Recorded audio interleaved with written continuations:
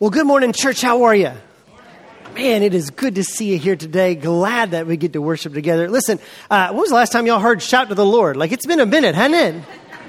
Look, I mean, that's exciting. Kelly taught me that song like 25 years ago. That's where I first heard it. And it's weird that I'm of an age now where songs that were brand new are now the old school throwbacks, right? I'm coming to grips with that. But it's one of those things that remind us of like, look, there are old songs and new songs. There was a day when Amazing Grace was a new song. Let's think in. There was that Jesus didn't write that. You know that, right? Well, he didn't. And so look, there was a day when that was a new song. And so we get to sing these old songs that people have been singing for generations. And then we also get the joy of brand new songs that the Lord builds into us. We get more opportunity to sing new praises. He puts a new song in our mouth. That's exciting. It really is. I'm glad that we get to celebrate old and new songs together. Hey, before we jump in for today, a quick thing to remind you of this Wednesday night. We've had some great Wednesday nights. Thank you guys for being a part. But this final one for the semester is going to happen this Wednesday, and it's prayer night.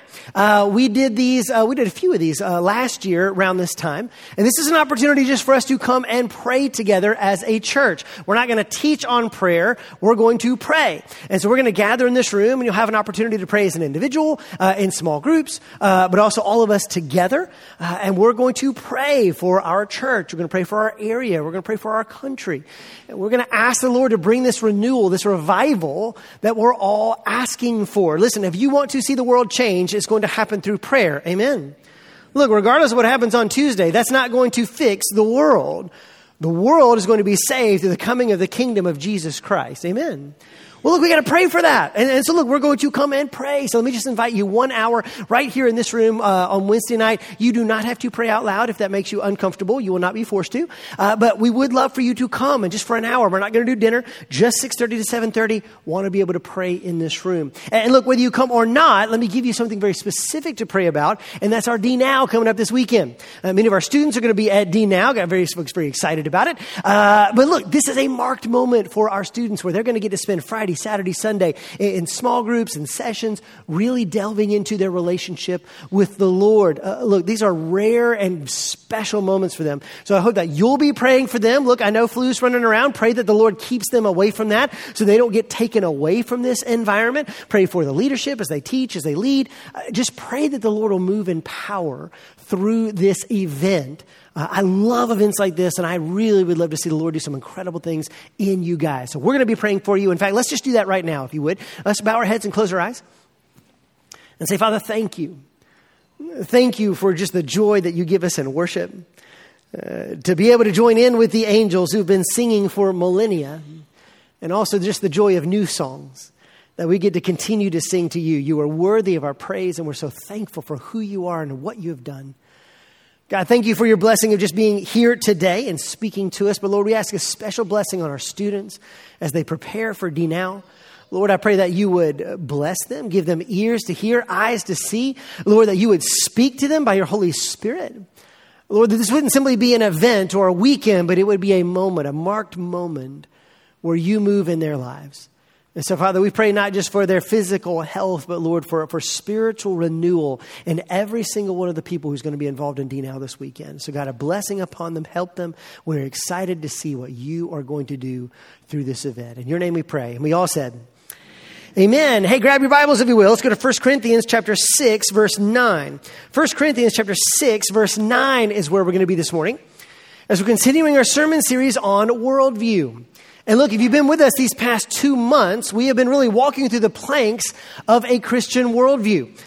How do we see the world? How do we see God? How do we see ourselves? We've been trying to answer kind of these basic questions of who am I? What's my purpose in life? Who is God? What is sin? What should I be doing? All of these things we've really looked at, and that's important because now that we have some answers to these questions, that's going to help us to interact with the world around us. And look, we have not by any means extrapolated all of the planks of a Christian worldview. We could continue going on for months and months. But I want to take at least a few weeks here at the end of the series before Advent to pivot and really talk about how then do we live in the midst of a world that does not share that worldview. I want to remind you of something I said the very first week we started this series when we talked about our worldview is that the world has a view of its own. When we talk about the world, we're not talking about the planet. We're talking about the human system of values and ideas that has set itself against the Lord and his kingdom. We're not talking about any one person or group. We're talking about humanity, fallen humanity that has set itself with its values and ideas against the Lord and its kingdom. And look, the world has a very particular view, and it is different from a Christian worldview. So how then do we live in such a world when those worldviews collide? When the world wants us to believe or act differently than what the Lord would have us to believe or act? How are we supposed to live in that vein? And so we're going to take a few weeks to look at that by looking at some more controversial topics. And today, we're going to be looking at the topic of sex and sexuality. Because look, unless you've been living under a rock for the past 10 years, you know that we have been going through a sea change in our culture when it comes to American values regarding sex and sexuality. It really has been incredibly rapid. 2010 is a very different place from 2022. There has been a wide swing in people's opinions. It's about the approval of homosexuality or gay marriage from 2010 to 2022. In 2015, we had the Obergefell decision that legalized gay marriage in America. Pride is now not simply a topic to be talked about. It is an entire month where everything shuts down to celebrate all forms of homosexuality or the LGBTQ community. You see it on television. We see it in all our shows. We see it. You go down to Disney. You see this all played out. We see this in our schools and the way that this is being presented in books and in curriculum all across the country. And this has brought a lot of angst for a lot of different people. And look, before we even talk about this, let's make sure we got some of our definitions down. We understand what we're talking about here. When we talk about the LGBT community, the L and the G, that stands for lesbian and gay. These are people who would consider themselves homosexual, who experience same-sex attraction. Instead of feeling a sexual attraction for people of the opposite sex, they feel sexual attraction for people of the same sex. And so that's lesbian and gay. B stands for bisexual.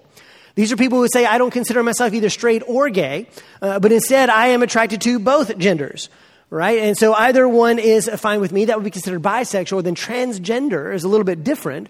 These are people who say, Adam, my physical body does not conform to my inward feelings of my gender. And so I'm going to need to act differently, dress differently, or even modify my physiology to make my body accord with my inner feelings. And I'm going to be a transgender person. And then there are other letters beyond that and different parts of that experience.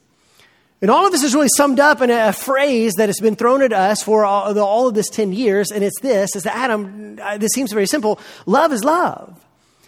This is a slogan. It's branded on billboards. It's branded on t-shirts, really on this entire movement. It's a hashtag to say, Adam, love is love. Love in all of its forms, regardless of permutations, regardless of the object. Love is just love. Why can't we get on board with that? And honestly, that's kind of hard to refute, isn't it? I mean, what monster doesn't want to get on board with love is love? You say, Adam, God is love. And so if your God is love, why then would we not be on board with saying whatever form of love there is, surely we should be for that? And yet as believers in Jesus Christ and believers in a sexual ethic that he describes in the Bible, we say actually we cannot get on board with that. And that leads to conflict with the world that you and I live in. But even before we get into a full analysis of some of this, we need to recognize that just like we've gone through 2 months of looking at the planks of our worldview and finding out that our belief in God has an underpinning, there's all these different ideas that really inform our belief, the same thing is true for the world. When somebody says a phrase like love is love, that seems very self-explanatory on its face, but it's not. There's actually ideas underneath that statement, ideas that kind of make that statement make sense to the world. I mean, think about it. When you say love is love, it does beg a question of like, what kind of love are we talking about here? Are we strictly talking about sexual love?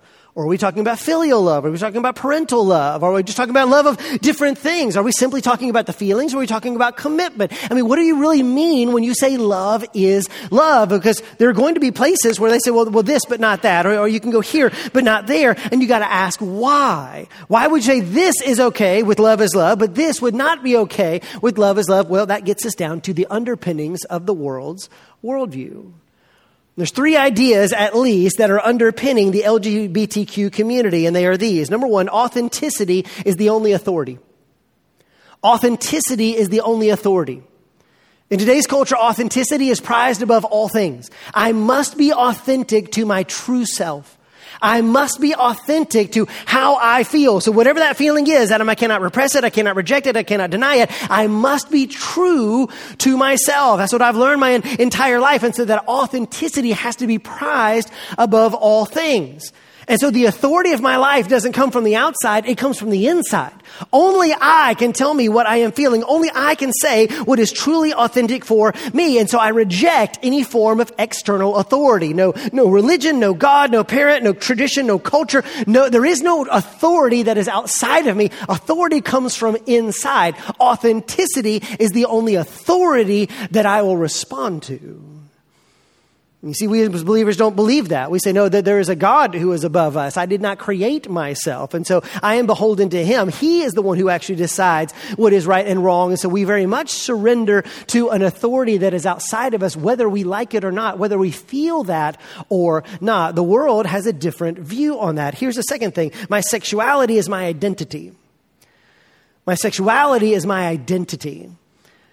Adam, when it comes to talking about my sexuality, Adam, there's no place where I could deny that or repress that or reject that, because this is core to who I am. I cannot describe myself without describing my sexuality. It is that important to me. And so, Adam, for you to say that I cannot express that fully or completely or in whatever way I choose is not simply an attack upon my lifestyle. That is an attack upon my person. You are literally trying to cancel me as a person. You are attacking my very ability to exist if you attack anything in regards to my sexuality, because my sexuality is my identity. It's that core to who I am. You see, we as believers, we wouldn't agree with that. We would say, look, your sexuality is very important to who you are. It is a vital part of who you are. We are all made as sexual beings. However, that is not the fundamental part of who I am.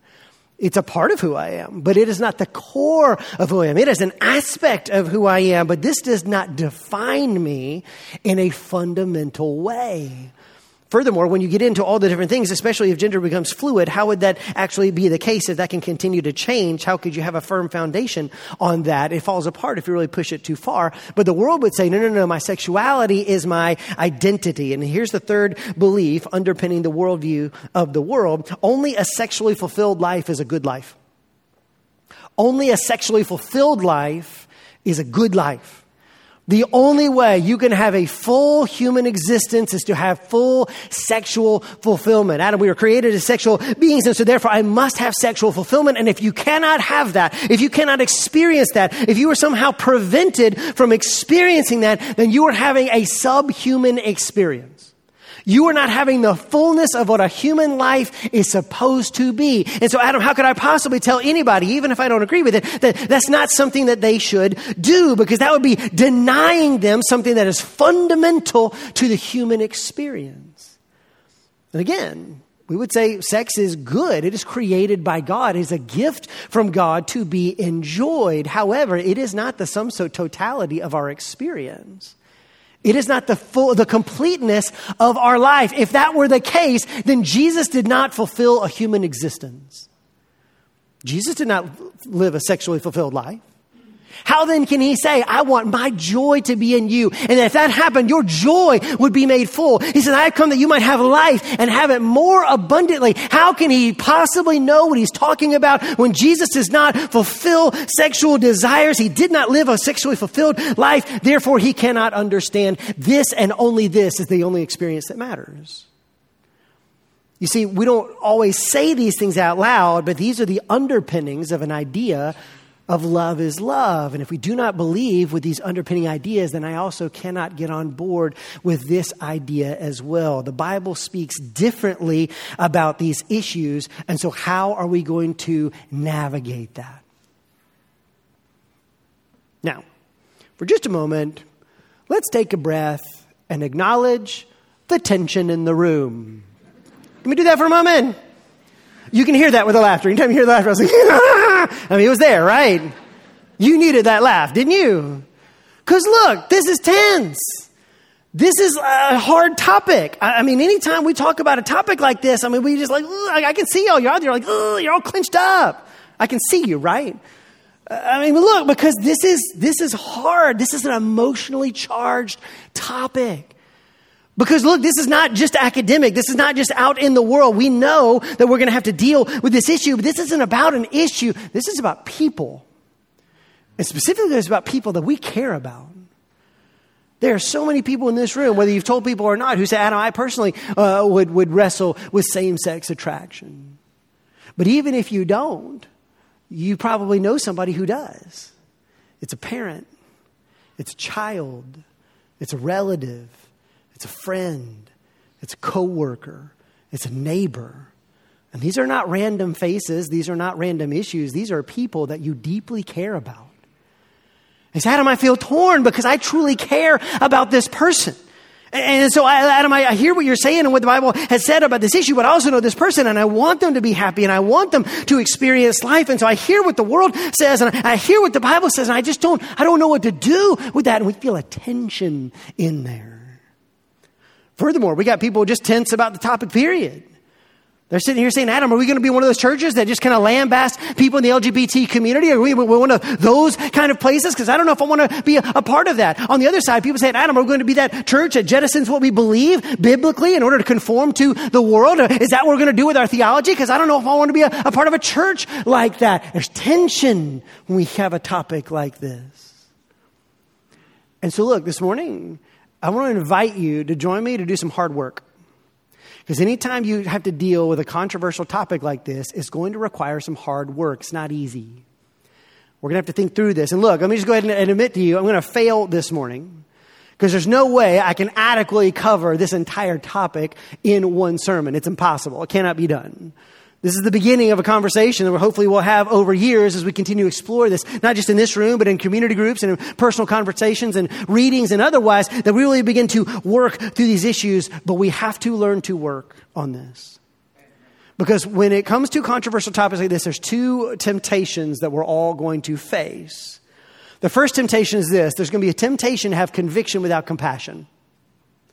There's going to be a temptation to have conviction without compassion. You say, Adam, I know what the Bible believes. Man, I know exactly what it says, and I haven't changed my view. The world can change and do what it is, but listen, I know what the Bible said and what it's always going to say. It's not going to change, and so that's what it is. You just need to kind of tell all those people what they need to talk about, right? You talk about hell last week, and they don't like it. That's just what they're going to have to deal with. But listen, I know. So you tell them, Adam. You tell them. Who is them? Them sinners. Because I got news for you. Them is us.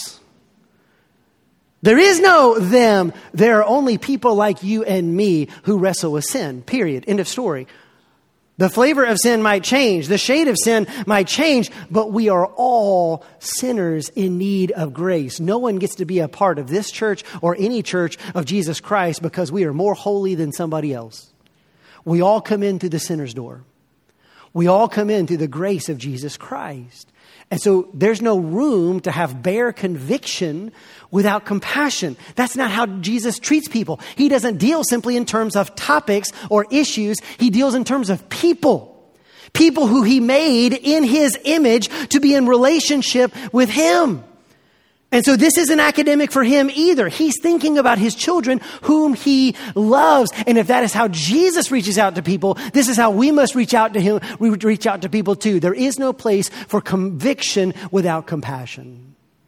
But the second error is always also one we have to be alive to, and it is this: to have compassion without conviction. To have compassion without conviction.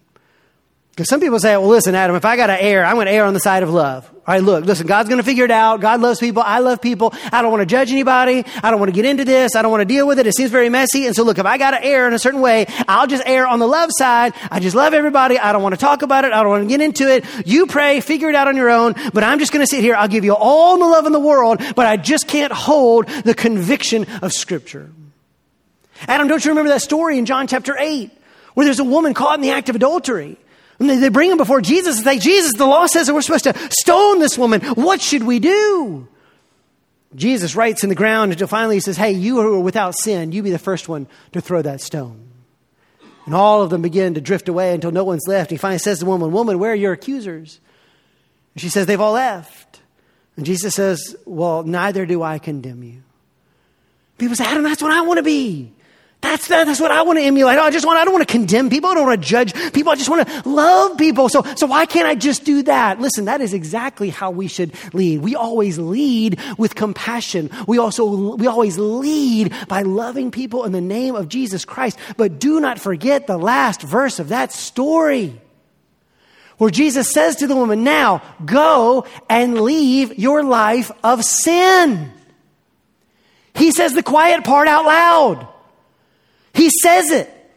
This is just like in the woman at the well, where he breaks all the barriers to go after this woman. He says, "Man, I'm coming for you, man. I know you're trying to avoid everybody, but I'm coming to you. I love you. I want you to know me." And as soon as she says, "Yes, give me living water," he's then going to talk about, "Well, we're going to have to talk about the guy you're sleeping with who's not your husband."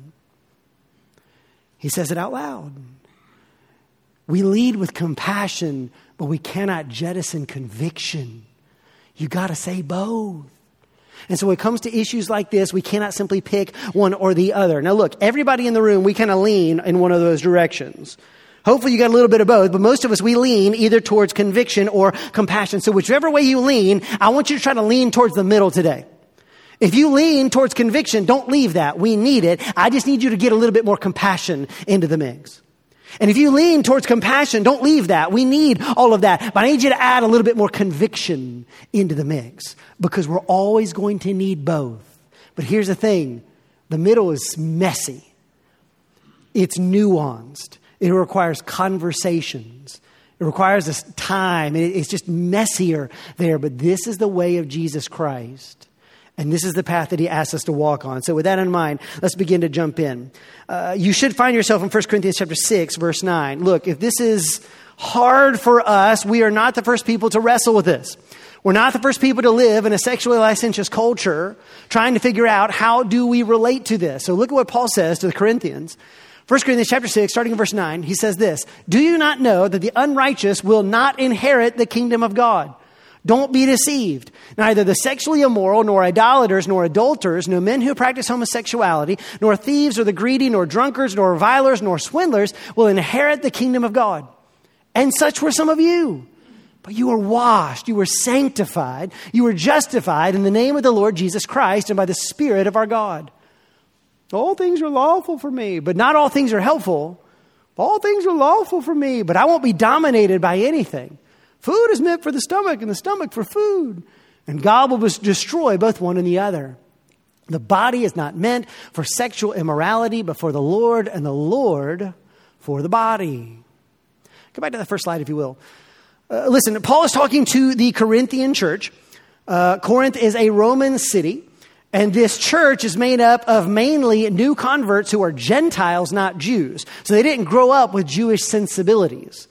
They grew up with Roman sensibilities. Corinth was a very metropolitan, cosmopolitan city, lived at the center of some trade routes. And so you got a very multicultural, very diverse set of people rolling through this Roman city. But many of these people have now come to faith in Christ and say, "Adam, we love the Lord, we follow the Lord," but they're having a hard time letting go of some of their sexual sensibilities from before they were saved. And Paul's simply going to call them right out. Here's some of the things that they're dealing with. There's a guy in the church who's sleeping with a stepmom. And this is not a one-off. It's like a full-on consensual relationship, and they just want the church to be cool with it. They're like, "Hey, this is what we're doing, and you got to be okay with it." Why? Because all things are permissible for me. There are other men in the church who are married, but they're also sleeping with temple prostitutes in the middle of the week. Because that's cool, right? I can worship on Sunday, be married, and then I can go down to the corner and just kind of sleep with a prostitute and come back and all's good, right? That's what I was doing before I got saved. I mean, my body doesn't matter. So that's cool, right? Because everything's permissible for me. Paul is quoting their slogans and saying, no, it's not. Instead, he calls this sexually immoral. You see that right there at the top. That word in the Greek is porneia. It's where we get the word pornography. And that word, it shows up 93 different times in the Bible. 93. This is not a one-off. 93 times from the beginning to the end. And he says, listen, porneia is any type of sexual activity outside of God's design. That design is a man and a woman in a heterosexual married context. Period. End of story. This is how God created sex to be experienced and enjoyed. And he said within that context, it is good as a gift. But when you take this outside of that context, it becomes porneia in all of its forms. Put that back in there for just a second. But notice here, he's talking to people who are having sexual immorality in the heterosexual sense, but he also adds men who practice homosexuality. There's actually two Greek words behind this, indicating that both the passive and the active partners in a homosexual act. And so he's speaking very clearly here and including homosexuality within this category of sexual immorality. Now, why would he do that? Why would he say that this is not included, even if it's consensual, even if it's a committed relationship? Why would that be the case? Well, let's look back through Scripture and see what the Bible has to say to us on this. First off, let's go to Genesis chapter 1, verses 27 and 28. If you were with us a few weeks ago, we talked about creation. That we are not cosmic accidents. We are not simply the products of evolution. God created us on purpose. We don't have to agree on how he did that, but we agree that God made us on purpose. We are made in his image for a relationship with him. But look at his design. Verse 27. So God created man in his own image. In the image of God, he created him. Male and female, he created them. And God blessed them. And God said to them, be fruitful and multiply and fill the earth and subdue it. And have dominion over the fish of the sea and over the birds of the heavens and over every living thing that moves along the earth. So here's God's design from the beginning. He creates man and woman. Together, we reflect the image of God. He makes these genders complementary on purpose. Why? Because when you bring man and woman together, guess what? That produces children, which now allows you to be fruitful and multiply and to fill the earth. This cannot happen in a homosexual context, but it does happen in a heterosexual context. Now, all of this is before chapter 3. There's no sin here. This is what God has intended from the beginning. Go to the next one. This is Genesis chapter 2, verses 24 and 25. God has given Eve to Adam, and together he says, therefore a man shall leave his father and mother and hold fast to his wife, and they shall become one flesh. And the man and his wife were both naked and were not ashamed. Look, there's this misunderstanding in the Christian church that sex is something we ought to be ashamed of. It's not. It's not something God regrets. He says, no, I made it on purpose. It is a good gift given to my people. And when this exists between one man and one woman in one marriage, a heterosexual marriage, okay, this is the context in which you can be fruitful and multiply. You can be naked and not ashamed, or you will flourish as humans. Go back to that verse for just a second too. Please notice this, because this is also important. The next one. Go to the next one. Look what he says. Look at all the gendered language here. It says, a man shall leave his father and mother and hold fast to his wife, and they shall become one flesh. That's very specific. Notice what he doesn't say. He doesn't say this. He doesn't say, so a person will leave his parents and find a partner, and then they will be one person. He doesn't say it that way. Could have. He's aware. But he doesn't. He said, no, instead, a man is going to leave his father and mother and hold fast to his wife. You see, this gendered nature of who we are is important. He has created sex and sexuality within this context. This is what he designed us for. But then we had chapter 3 and everything goes off the rails. In chapter 3, sin enters the picture. And from that point on, it just goes from bad to worse. First two brothers, one kills the other one. Strife, murder, robbery, all these different things, they begin to emerge on the scene. People invent new ways of doing evil. It just gets worse and worse and worse as you go on through the pages of Genesis. Right there at the very beginning, way back at the beginning, we get the story of Sodom and Gomorrah. And look, the people of Sodom were very wicked. There were lots of reasons why that would be the case. But one of those things that cannot be denied was the fact that they were practicing homosexual acts. That's confirmed in Jude, it's confirmed in the New Testament, is where actually we get the word term sodomy. And so even back here in Genesis, homosexual activity, people were aware of it and understood it. And the Lord says, this is not according to my design. Fast forward a little more. The Lord builds his people. Abraham becomes a nation. The nation is taken into the promised land, and God gives them the law. He says, here's how you are to live with me. Here's how you are to respond among me. Here's how you are to live as my people. And look what it says in Leviticus chapter 20, verse 31 or verse 13. It says, if a man lies with a male with a woman, both of them have committed an abomination. Now look, it's a hard verse. But look what he's saying there. He's saying he's recognizing homosexual activity, and he calls it an abomination. That might be a hard term for you. Just please understand, this is kind of how God feels about all sin. But he's clearly calling it sin. Now, some people are going, Adam, you can't quote Leviticus. Come on, dude, it's Leviticus. A, no one reads Leviticus. B, dude, there's weird stuff in Leviticus. There's all kinds of crazy laws in Leviticus. We don't do all the stuff in Leviticus anymore. They got like the sacrifices and all this stuff. And so you can show me some other verses, but you can't show me Leviticus. Like we don't do that, right? Well, yes and no. In one sense, yes. We're not abiding by the sacrificial law anymore. All of the law is fulfilled in Jesus Christ. And there are many things we don't have to abide by. Jesus gives us freedom in many areas, but many he doesn't. He actually brings them right along. And go back here. If you look at this verse in context, it's in the middle of a paragraph. And in this paragraph, it marks out 4 different things. It marks out homosexuality in addition to adultery, incest, and bestiality. Now, those other 3, we would still say, are wrong and we should not do. So the question isn't, why are we talking about a verse from Leviticus? The question is, how could you pick out one of those and say, God has changed his mind on this, but we still haven't changed our mind about the other 3? On what basis would we actually make that change? And so God is being consistent in what he says. But you say, yeah, but Adam, look, that's surely not Jesus, right? I mean, because Jesus changes a lot of things. I mean, Jesus reinterprets some things and he brings some things along. He's just so much more compassionate. Surely Jesus wasn't really on board with ideas like that. Well, let's check that and see. This is Matthew now. Matthew chapter 19, verses 4 through 6. Some people have come to him and they're trying to defend a no-fault divorce.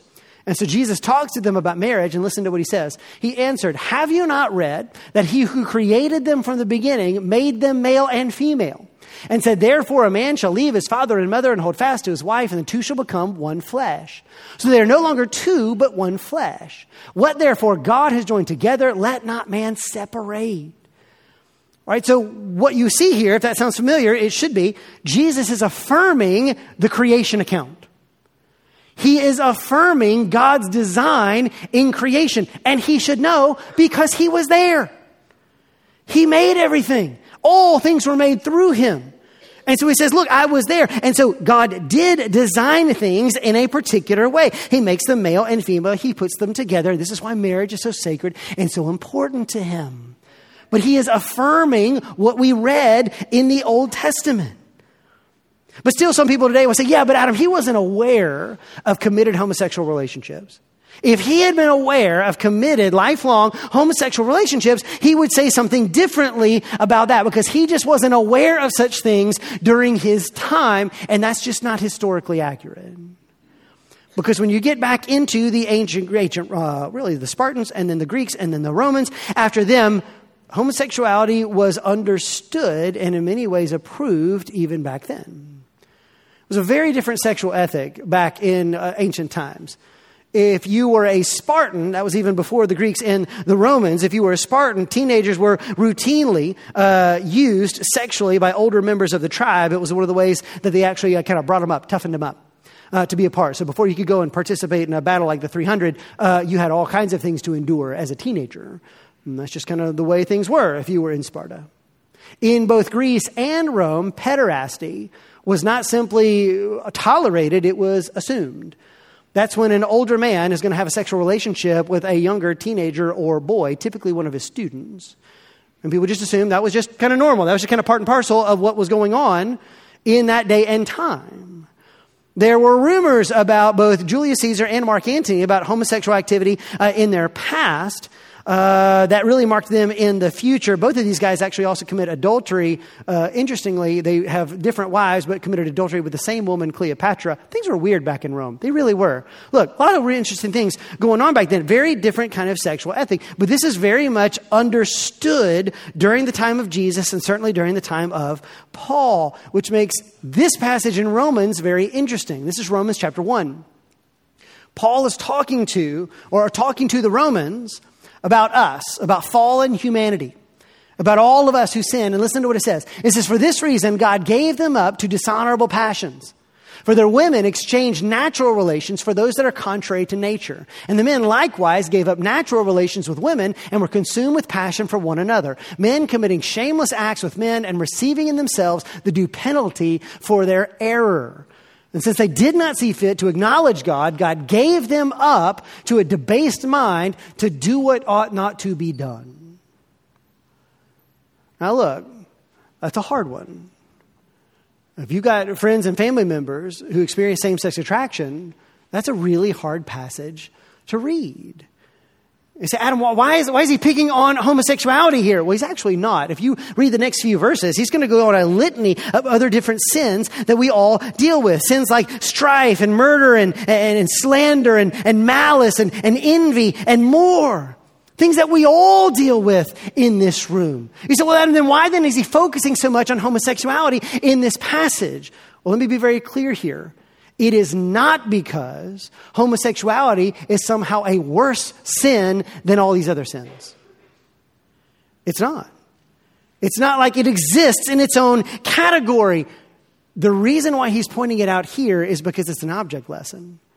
In homosexuality, we're taking God's design and we're standing it on its head.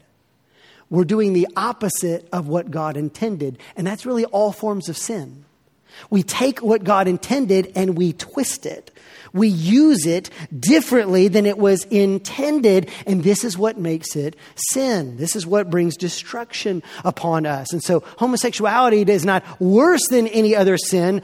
But we certainly can't twist this around to say, yeah, but God didn't mean that. And surely there's places where it's good, as if there were other good forms of murder or strife or envy or malice or gossip or slander. There's not. But there's also not an acceptable view of this either. And so you see all throughout Scripture, you see exactly what he is doing here of talking about all these things. And obviously we got our 1 Corinthians passage right here in front of you where he also mentions homosexual behavior. It says, these people who practice this will not inherit the kingdom of God. Again, this is not the only category. It includes swindlers and drunkards and many other people as well. But he clearly condemns this along with other sins and says this is not God's design. And so the clear witness of Scripture and God's idea about this from the beginning all the way to the end is that this is not God's design for sexuality, and therefore we cannot affirm, we cannot condone this. That's hard, isn't it? When you've got friends who wrestle with same-sex attraction, when you have people you care about who wrestle with same-sex attraction, you might be sitting there going, Adam, I don't know what to do. I mean, I love the Lord, but I love this person. And Adam, how can I tell this person that they shouldn't act on those feelings? How could I tell these people that they shouldn't have this as part of their life? How can I tell them that they want to walk with Jesus, that Jesus is not okay with how they feel about these things sexually? How can I possibly tell somebody something like that? That just seems too much. It seems like a bridge too far. It seems like too much of a sacrifice for these folks to make. I just don't know if I could say that to people. But please understand, this is a sacrifice that the Lord asks all of us to make. When we come to salvation in Christ, we don't give him a little bit of us. We have to surrender everything. Everything. We don't get to hold anything back. Look, if you find it easy to surrender everything in your life to the Lord, I don't know if we've really wrestled with what full surrender really looks like. Because giving up your whole life is hard. Surrendering to the Lord and his lordship in our life is hard. He's not simply asking this of us who have same-sex attraction. He's asking this of anybody who would come to the Lord. And so he's asking this of everybody. But look, listen, I'm probably not the person to help you deal with this. I do not personally struggle with same-sex attraction. Many of you do not as well. You might feel very awkward or uncomfortable trying to talk about these issues with somebody who does. But praise be to the Lord that over the past decade, he's actually raised up other brothers and sisters who do experience same-sex attraction, who are faithful believers, who can speak into this and help other people understand this. People like Sam Allberry. Sam Allberry is a pastor, originally a pastor in Europe. I actually got to meet Sam a few years ago. was pastoring over there. He now lives in Nashville, I think, and is a speaker. Travels around encouraging different people, part of the Gospel Coalition. He's written a book called Is God Anti-Gay? It's one of the best books you can possibly read on this. I keep copies in my office to hand out. It's a tiny little book. You can read it in one sitting. I would recommend every single one of you to go grab a copy of this book and read it, because he's going to walk through these passages and more. And as somebody who does wrestle with same-sex attraction, he's going to walk through, here's how I experience this. Here's how I walk with this in my daily life. Rebecca McLaughlin is in a similar vein. She actually wrote the Secular Creed, one of our companion books to the series. Also went to school at Oxford, grew up there, lives now here in America. But has written the Secular Creed as well as Confronting Christianity, both books that are setting up, walking through apologetics of saying, hey, I came to faith in Christ and Jesus is worth it. She's actually now married now to a man, has multiple children, and yet still experiences same-sex attraction, but finds fulfillment in her life by following after the Lord. We can let her speak to this. There's Rosaria Butterfield. Rosaria Butterfield was a tenured professor of queer theory at Syracuse University, but begins a friendship with a pastor who lived nearby, and over the course of this friendship comes to faith in Jesus Christ. Leaves behind not only the person she was dating in a homosexual relationship, but leaves her position as a tenured professor and is now an accomplished author and writer and speaker in her own right, married as well to a pastor now, and continues to help people follow after Jesus Christ. There's Jackie Hill Perry.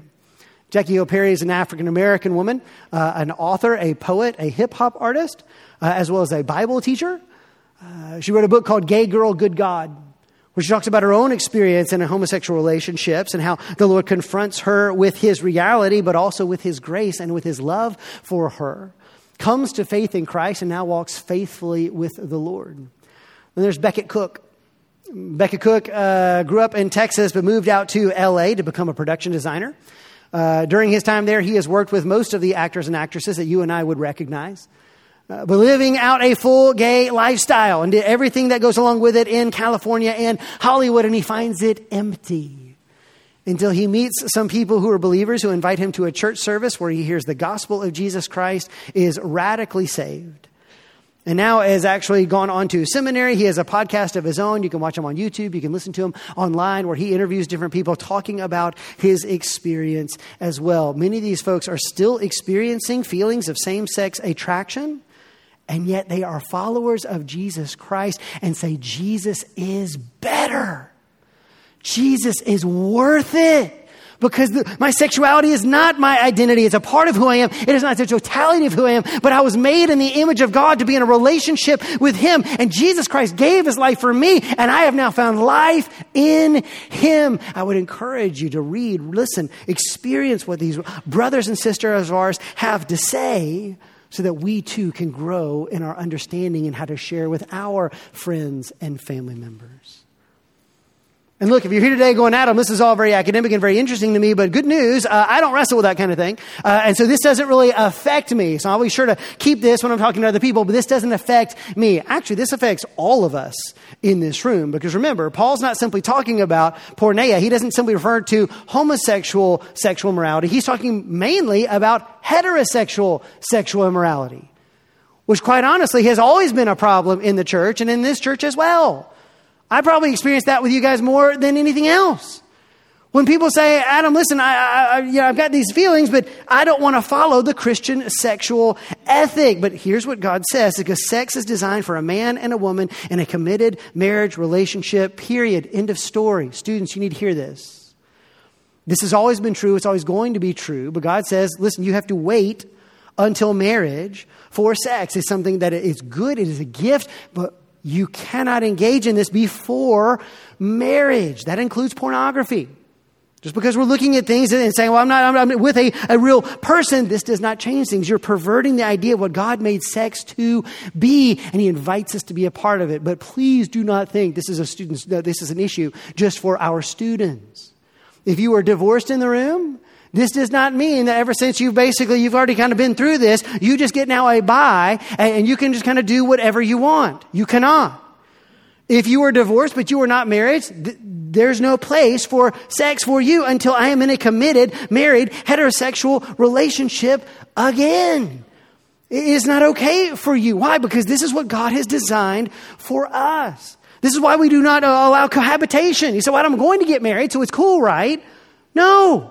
Because God says, listen, this is for a man and a woman in a committed married relationship. This is how I designed it. This is what brings human flourishing to you. And when you take this out of its proper context and you try to do something different with it, it does not lead to your flourishing. It leads to your destruction. So let's please not look down on anybody else, because every single one of us is going to struggle in one sexual area or another. God has made us as sexual beings. It is good, but we are all dealing with a fallen flesh. And while our temptations might be different, every one of us is going to have to wrestle with this and say, am I going to follow after the ways of the Lord or not? But very quickly, how do we respond? How should we respond to a fallen world? When you and I actually say these things out loud, the world has an idea of its own. It is not going to agree with a Christian worldview. How then do we respond to a world that believes very differently when it comes to this topic? And there's two ways we need to respond. And the first is this: we must always respond with compassion. We must always respond with compassion. This is the first and the highest thing we must do. We don't lead with our conviction. We lead with our compassion in our conversations with other people and how we interact with others, regardless of how they treat us, regardless of what they say to us. We respond with compassion. We begin to recognize that even though you may not wrestle with same-sex attraction, for those that do, this is frustrating. It's confusing. They might even feel ashamed of that, in the way that many of us feel ashamed about different sins in our lives. What a terrible tragedy it would be if somebody in our congregation experienced the same-sex attraction and didn't feel they could talk to anybody in this church for fear of how it would be received. We ought all to be in a place where we recognize that we are all wrestling with sin. All of us wrestle with sin. All of us are dealing with things. Look, there's heterosexual folks in this room who say, Adam, I'm having trouble staying faithful in my marriage. I'm not dealing with same-sex attraction. I'm dealing with opposite-sex attraction. And yet I'm going to choose to be faithful in my marriage. There's people who are attracted to different substances. They're attracted to their own pride, that I can't possibly be wrong about anything else. That's a self-attraction. We all have different sins in our lives. Same-sex attraction is no different. And so look, if you wrestle with same-sex attraction, if you're here today, if you're hearing the sound of my voice on a podcast, please understand anybody who wrestles with same-sex attraction is more than welcome at this church. Always and everywhere. Look, I cannot and will not affirm a homosexual lifestyle, but I can and will affirm you. Because that's what Jesus does. Jesus loves us, though we're sinners, though we do the wrong things. Jesus comes after us. We only call sin what it is, but we always lead with compassion. And look, if that is problematic for you, say, Adam, I don't know how I feel about that. Oh, you're just a slippery slope. You can't say that kind of thing. Please go back to 1 Corinthians chapter 6, verses 10 and 11. Look what he says. Neither the thieves, nor greedy, nor drunkards, nor revilers, nor swindlers will inherit the kingdom of God. And such were some of you. The church is made up of sinners saved by the grace of Jesus Christ. And that means sinners of all stripes. That means sinners of every variety. That's me. That's you. That's all of us. And though our brand of sin might be different, Jesus opens up that door.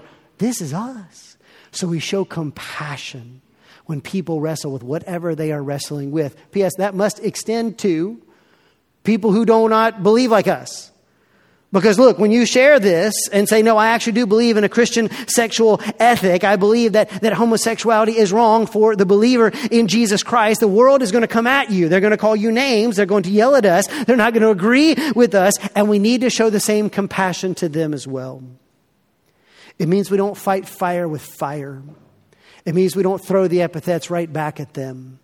It means that with the same grace that we have been given, we give that grace to others. It is our Savior who, while he is being crucified for sins he did not commit, says, Father, forgive them. They do not know what they're doing.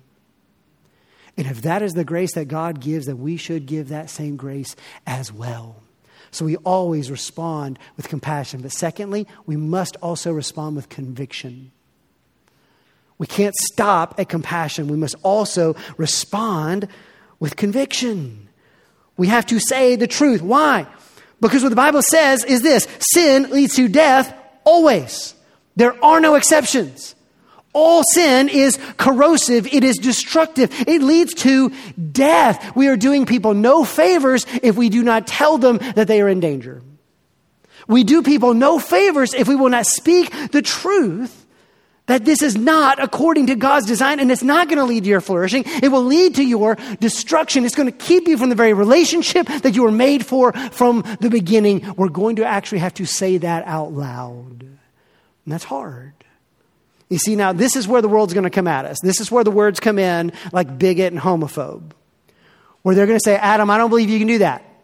Adam, you can't do that. If you love me, then you have to accept me for who I am. If you love me, like you say you do, well, then you must accept who I am, because this is core to my identity. It is impossible for you to actually love me and not love my identity, to not love what I do, and I would disagree. It is absolutely possible to love someone and not to approve of parts of their lifestyle. If you want to see this in action, ask any parent who's got a wayward child. And they will tell you it's absolutely possible to love someone and not approve of what's going on in their life. If you have a wayward child, you love your child. You would give anything for your child.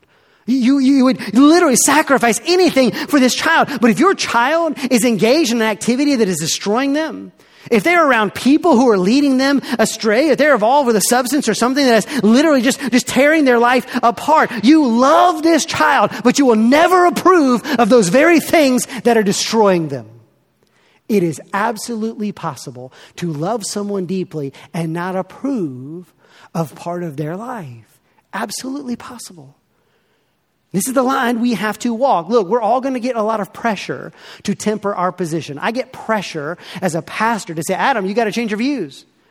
Church is in decline. 2 generations coming up underneath it. They're not going to listen. Dude, if you actually hold on to this ethic, nobody's going to listen. Nobody's going to be a part of the church anymore. You have a bunch of old people that will die and the church will be gone. You got to change your views. You have to modernize. If you actually want to survive in a progressing area, you must change. Which, P.S., this has been said for like 200 years, and it's never actually worked. Interesting. I saw an article this week about the PCUSA. This is the Presbyterian Church in the USA. That's not to be confused with the PCA. That's Briarwood and their denomination. The PCUSA is the largest Presbyterian denomination in America. In 2012, they had 1.7 million members on their roll. Okay, now this is also one of the most liberal denominations in America. They have been the most affirming, most open on LGBTQ issues than almost any other denomination. In fact, last month they put genderqueer as part of one of their denominations, like a marker for membership. You can say, I identify as this. They are completely and totally open. Over the past 12 years, their membership has dropped by 35%. In the same decade where everybody's position changed, where people became more affirming than they've ever been, where the whole culture is affirming. If people say, Adam, if you would just be more open, if you would just change your theology, if you just get along with the times, more people would come in, then why aren't they the fastest growing denomination in America? And yet they've lost a third in one decade. That is staggering.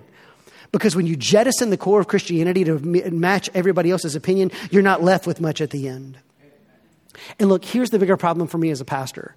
Look, when people come to see me, a lot of people come to see me in crisis. Some of you come to see me in crisis, and my goal is hopefully to help you as much as I can. I want to point you towards Jesus Christ so you can find life in him.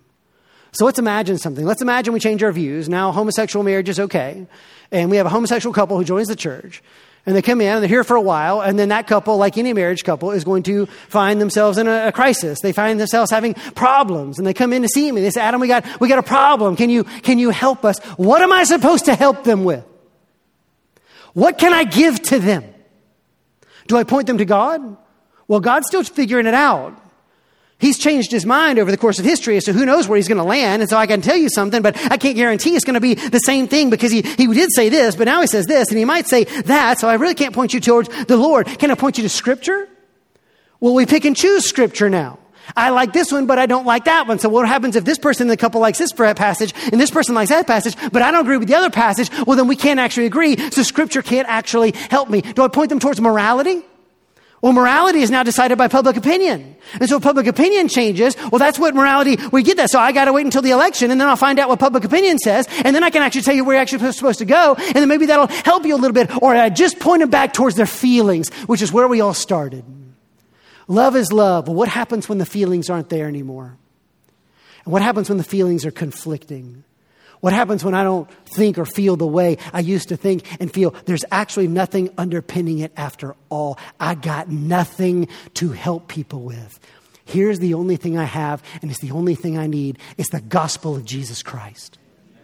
Listen, you and I are not saved because we're good people. We're not saved because we grew up in the South. We're not saved because we're a part of a particular church. We're not saved because we don't do certain things. You and I are saved because we were made in the image of God, but we all messed it up. We're all sinners, and we all deserve death and hell. But there's a God who made us, who loved us so much that he actually went to the cross because my sins were real. He paid a real death. And when he rose again, he loves me so much. He came after me and just gave me his righteousness. And now my salvation is not found in what I do or where I've been. It's found in the person of Jesus Christ. My God is good. My God is loving. My God is saving. And he teaches me how to live. And so look, I can't follow after the world and whatever it's going to do. The only hope humanity has is in the gospel of Jesus Christ. And so I cannot bow out of that.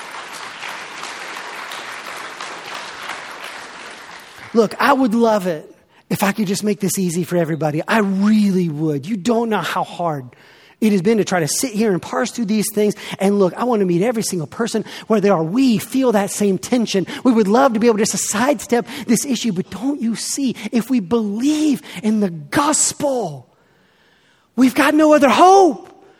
So it's time to put our money where our mouth is and say we are going to lead with compassion. We will lead with grace. And we will point people to the only one who can truly save us. It is the person of Jesus Christ. So no matter what you wrestle with or where you are, the hope for you is that Jesus made you, he loved you, and you can have life in him. So just want to bow your heads and close your eyes for just a moment.